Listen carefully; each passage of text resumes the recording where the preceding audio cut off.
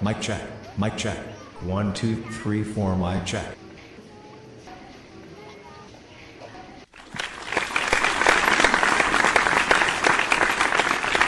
Good evening, ladies and gentlemen. Thanks so much for coming out for this celebration today. I'm Carl, your friendly crowd warmer.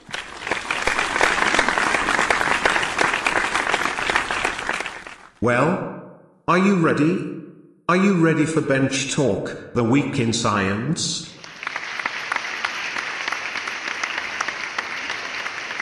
The Bench Talk team is really grateful that you came out today, and they've got a great time planned for you.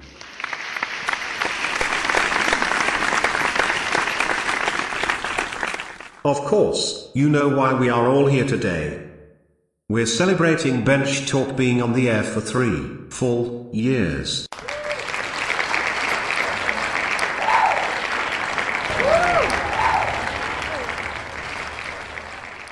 We're recording this show tonight for broadcast at a later time. So keep displaying all of the enthusiasm you've been showing so far. You are fantastic. I can certainly tell that you are a fun-loving crowd. After all, anyone who listens regularly to Bench Talk is pretty cool, right? So there are just 2 rules for our show today. No profanity, right? And please, no heckling the scientists. You might become shocked or overexcited. After all, that's what science does, doesn't it? But keep your heckling for the science deniers out there, right? Not the scientists. So are you ready to get started with this show? Okay then, here's our host for the evening, everyone's favorite, the grand dame for this celebration, Miss Annabella.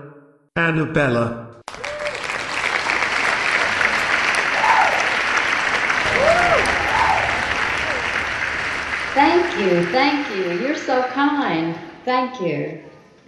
I'm so proud to be here today, hosting this special episode of Bench Talk, the Week in Science. Bench Talk is just my favorite show of all time.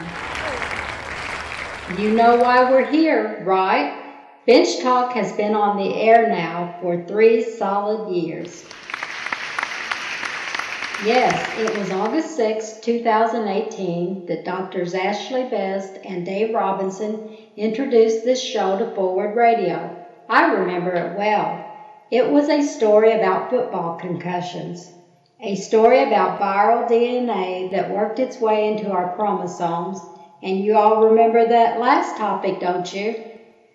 Of all the harebrained topics, believe it or not, Professor Robinson spoke about the history of all things, the sweet potato. But the show has grown a lot since then, hasn't it? Bench Talk, the Week in Science, has a bevy of fantastic professionals to report on the latest science stories. First, it was Dr. Trent Garrison who joined the Bench Talk team. He's a geologist, so he managed to get our minds down in the dirt a little.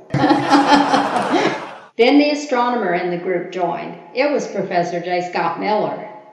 He started producing stories about the night sky every month. I'd like to gaze at the stars with him some night, that's for sure. Then, the poet with the know-it, the out-of-sight book writer, our very own Bench Talk laureate, Leslie Moise. Then there was John Dixon with his ever so relaxing voice and smooth educational style. John's always got something to teach me. And our most recent addition to the Bench Talk team, Amanda Fuller.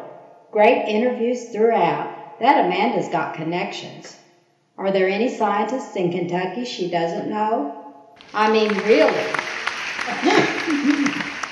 Anyway, Bench Talk, the Week in Science, is 3 years old now, and we are going to celebrate. First, we have some recorded greetings from Bench Talk team members. Let's hear those now. Hi everyone, Trent Garrison here, President of Kentucky Academy of Science. We can't thank the team, Dave, Ashley, Scott, and everybody else who has worked on the podcast enough for the countless hours of everything they do, from podcasting, editing, researching, everything else. Bench Talk This Week in Science, I think, is a true Kentucky treasure in the science community. So, here's to 3 more years of Bench Talk. Hi, my name is Scott Miller, and I have produced stories for Bench Talk in the past. I want to thank all of you listeners and hope your knowledge in science has been enhanced in listening to our program. I also appreciate Forward Radio for the opportunity to share with you, the listener, scientific tidbits. That opportunity and your listening allows all of the contributors to share that which they have come to enjoy. Hello, this is Dr. Leslie Moise, and I have written poems and stories that have been on Bench Talk before. I want to thank our listeners for listening to Bench Talk and thank Forward Radio for sharing Bench Talk with the world. Hi, this is Amanda Fuller from the Kentucky Academy of Science. I'm so pleased to be a member of the Bench Talk team and to bring you stories from our member scientists all over Kentucky.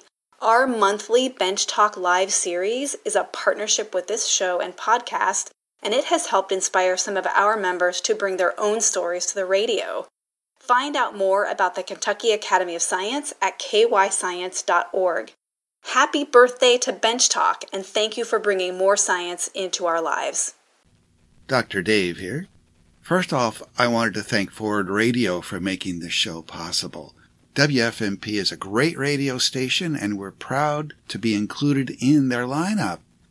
I'm also extremely grateful for all the contributors to Bench Talk over the years, whether they've contributed 1 story or 50, as in the case of Scott Miller. But most of all, I want to express my appreciation to our listeners for tuning into the show in the first place. You inspire us and you keep us on our toes. Thank you, thank you. P.S. I also wanted to thank Mary Williams for her great performance on the show today. Bravo, Mary. That was great. Later in the show, we've got some more recorded congratulations, but this time from the White House and the NIH. So stay tuned for that. But first, let's listen to some highlights of the show from the last 3 years. Dave, I have a question for you. How much of you do you think is virus? How much of your genome is virus? I don't know. I had the flu a few weeks ago. Are you counting that? Other than that, I would say maybe, 20%. Higher. 30%. Higher. Okay, half. Close, yeah. So, this is a huge number, but scientists think between 40 to 80% of the human genome arrived from some sort of archaic viral infection. That number is crazy. I didn't expect it to be that high, did you? No, that makes me feel small. It does, but that's okay. So our genome is shaped by viruses, and viruses are genetic parasites. So they have a genetic code, and the virus will infect a host cell, and it will hijack them and force them to reproduce their own viral DNA so it can go on and infect other cells. So basically makes our host cells little factories for making more viruses. So this process is usually harmful for us, like when you get the flu, but every once in a while, these viruses can inject their DNA into our genome, and then usually that's just benign. Sometimes they become useful enough to hang around. So this paper came out recently where they were looking at some of these ancient viral proteins that have kind of lingered in our genome, and they found one that's doing very important work in our nerves that seems to be from very ancient viral DNA. So that was acquired by 4-legged mammals quite a long time ago. And so what this virus is doing, or this viral DNA, is making a protein that will package up genetic information and then send it out to the nerve, to the next nerve cell. So it's doing this very viral function that we think is important for consciousness. Wow. Now, is this anything like computer viruses? Kind of. I mean, the virus wouldn't exist without us, just much like a computer virus wouldn't. But it's doing this very helpful thing in our cells. But this event happened twice in history. Worms and flies also acquired this viral protein arc separately in a separate event, and their body also uses them. So somehow in us it's adapted for consciousness, where in these other organisms it hasn't. So there you go. The domestication of sweet potatoes happened first in Central America and northern part of South America about 5,000 years ago. And another domestication event happened in the South Pacific Islands much more recently than that. Now, there are some researchers who have offered an alternative explanation for this occurrence of sweet potatoes in the South Pacific. That is that sailors from the islands did indeed travel to South America and collect the sweet potato and take it back. But the reason that those sweet potatoes in the islands are so much different genetically than the South American potato now is that the South American potato somehow disappeared. So what you're seeing in the sweet potato of the islands is a remnant of the original sweet potatoes that occurred in South America. And some botanists are even blaming Christopher Columbus and all the Europeans that followed him afterwards, maybe altered the environment enough to make the native sweet potato there go extinct. And so that would be the explanation about why it now it appears there's only one domestication event instead of two domestication events. So the great sweet potato debate is not over. There's still these two conflicting ideas about how the Polynesians might have attained the sweet potato plant. But it's an interesting project. First of all, it shows you how much genetic diversity there is within sweet potatoes. And this is very valuable information for agriculturalists and breeders who might use these different genotypes to develop new varieties. So that's very valuable. And the other interesting thing about this research is it allows us to speculate about ancient Polynesians traveling thousands of miles in these primitive boats going to South America. It's provocative because if there was agricultural exchange between these two peoples, is there likely to have been cultural exchange as well? And so it's fascinating to think about. So the next time you're snacking on a big plate of sweet potato fries, it gives you something to think about. I love beech trees for their wide-spreading crowns of corrugated leaves, for their sweet nuts that feed bears, squirrels, and white-tailed deer. But most of all, I love their smooth gray bark, an invitation to passing hikers, artists, lovers to carve their initials and gain immortality for as long as the beech tree stands.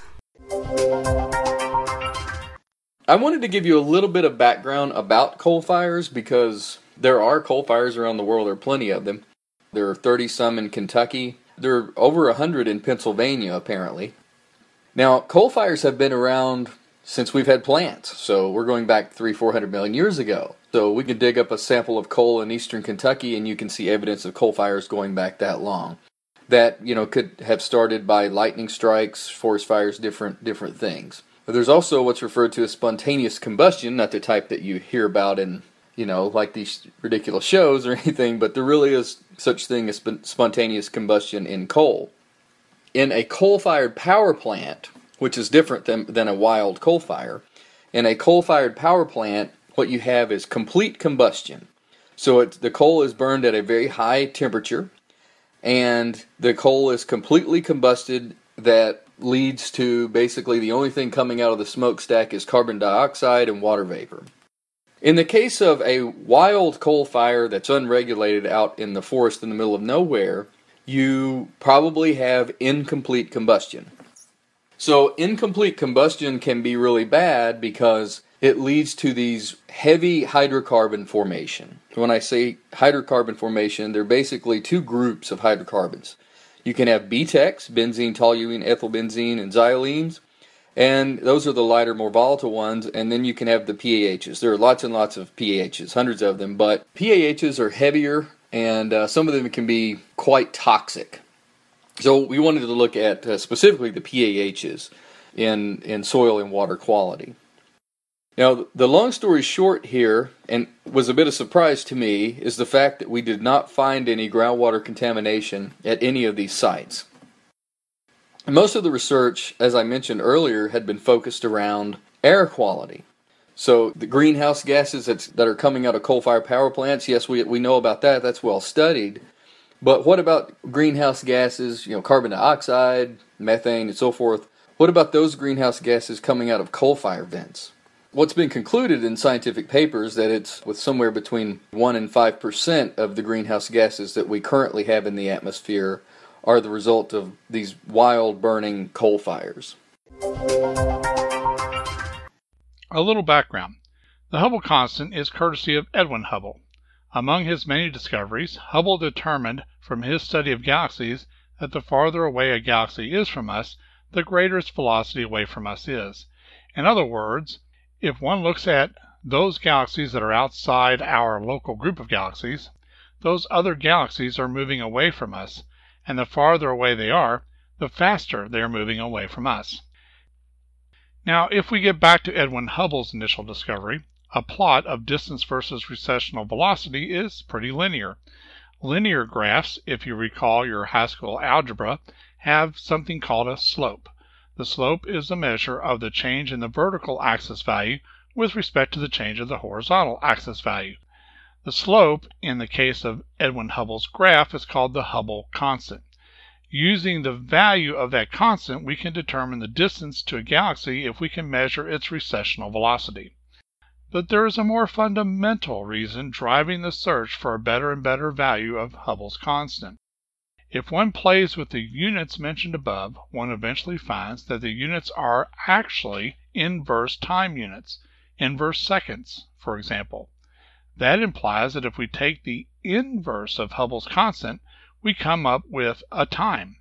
According to the Big Bang model, the time this determines is related to the age of the universe itself. And this becomes the real driving force for finding a good value for Hubble's constant.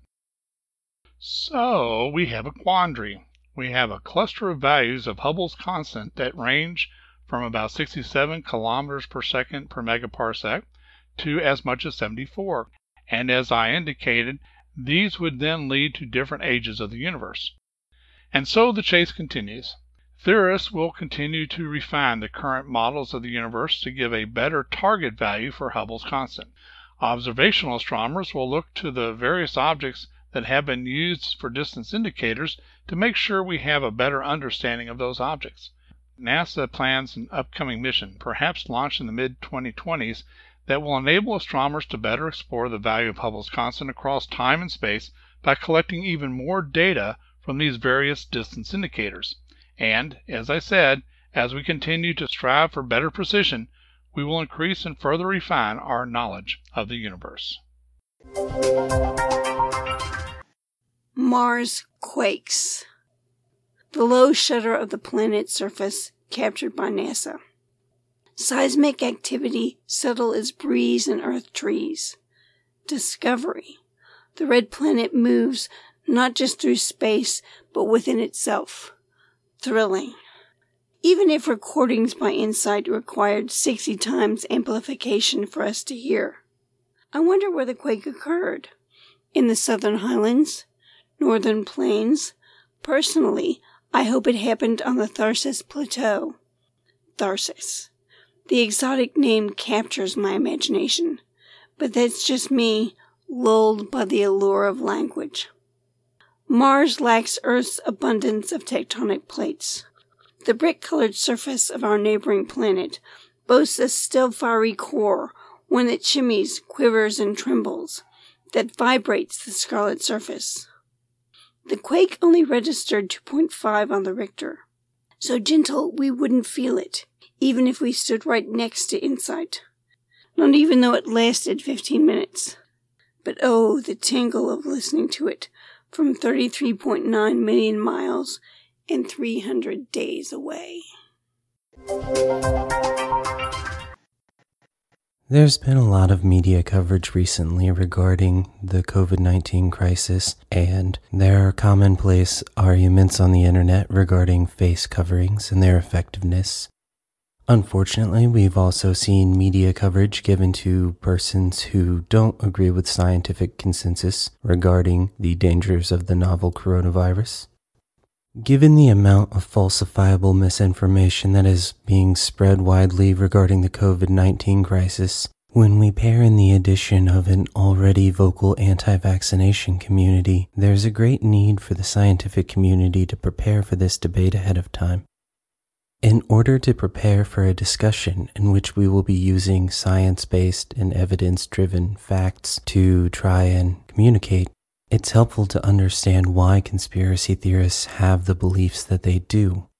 In a 2017 publication by Karen Douglas et al. Titled The Psychology of Conspiracy Theories, the psychological factors behind someone's adoption of a conspiracy theory are laid out in that they can be epistemic, where the believer of a conspiracy theory might go so far as to believe that the overwhelming evidence of the scientific community itself is a conspiracy theory, which can lead to existential motives for believing in a conspiracy theory, which will give the person a feeling of safety. There's been a correlation found between people having high anxiety levels or feeling powerless upon their time of adopting a conspiracy theory, as well as social motives where conspiracy theorists will find a sense of community within a group of fellow believers. The journalist Alex Moshakis actually went to a Flat Earth convention and noticed many of these things in person. Many members of the group of Flat Earthers referred to their moment of realization as an awakening. Several members of the group spoke openly about having a traumatic incident in their life shortly before they began to become open-minded towards the Flat Earth ideas. In a brilliant opinion piece, Elfie Scott analyzed how science communication has lost its sense of empathy. It can be very frustrating to debate something as clearly false as the Flat Earth Society.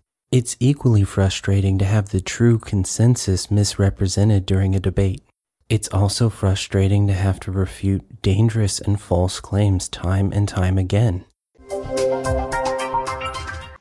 This is Amanda Fuller from the Kentucky Academy of Science, and I'm with the Developing Scientist program at the University of Louisville doing a special report for Bench Talk. Hi, I'm Catherine McDermott from the Psychology Department. And I'm Nona Olson.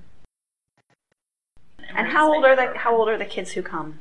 The kids who participate in the Developing Scientist program are like 10-ish to, I think the oldest we've had is, 15-ish.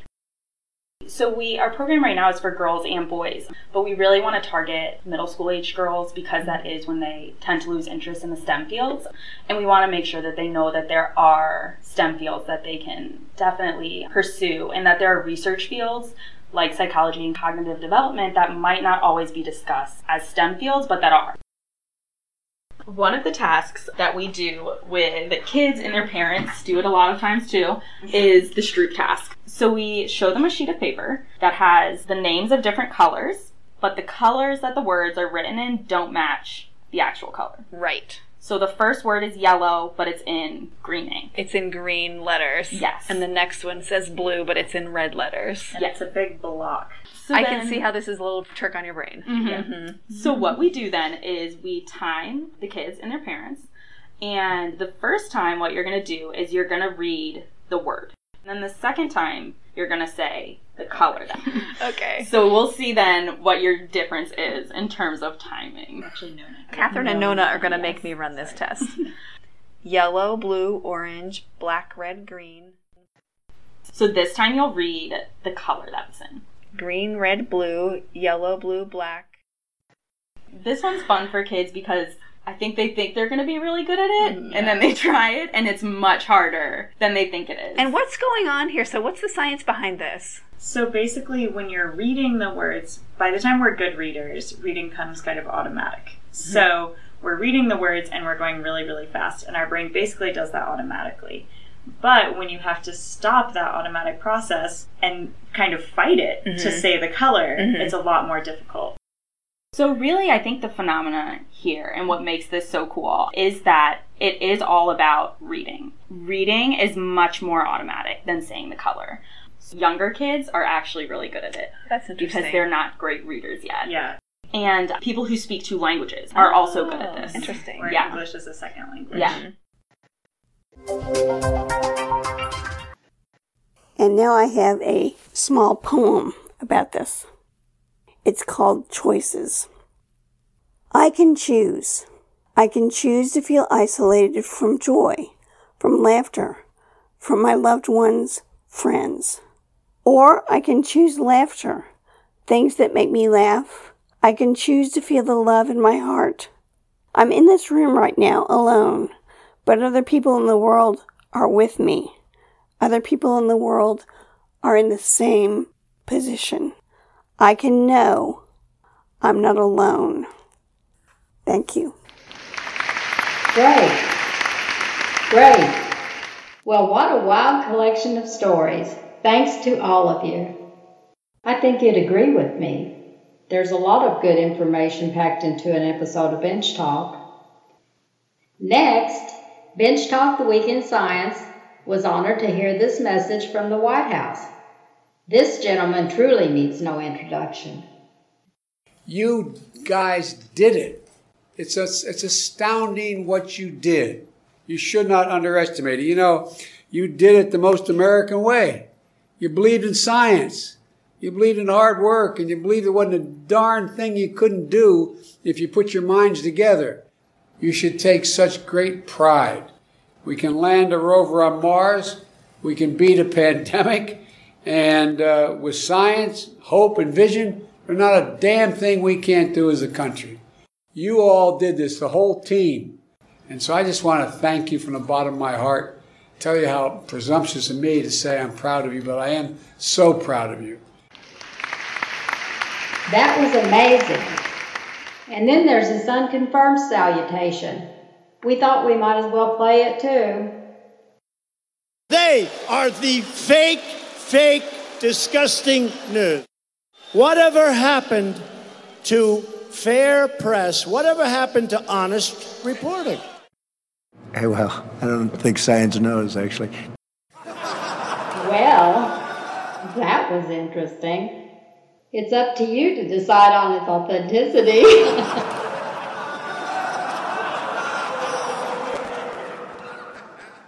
Before we conclude for this evening, we have one more recorded briefing to play for you.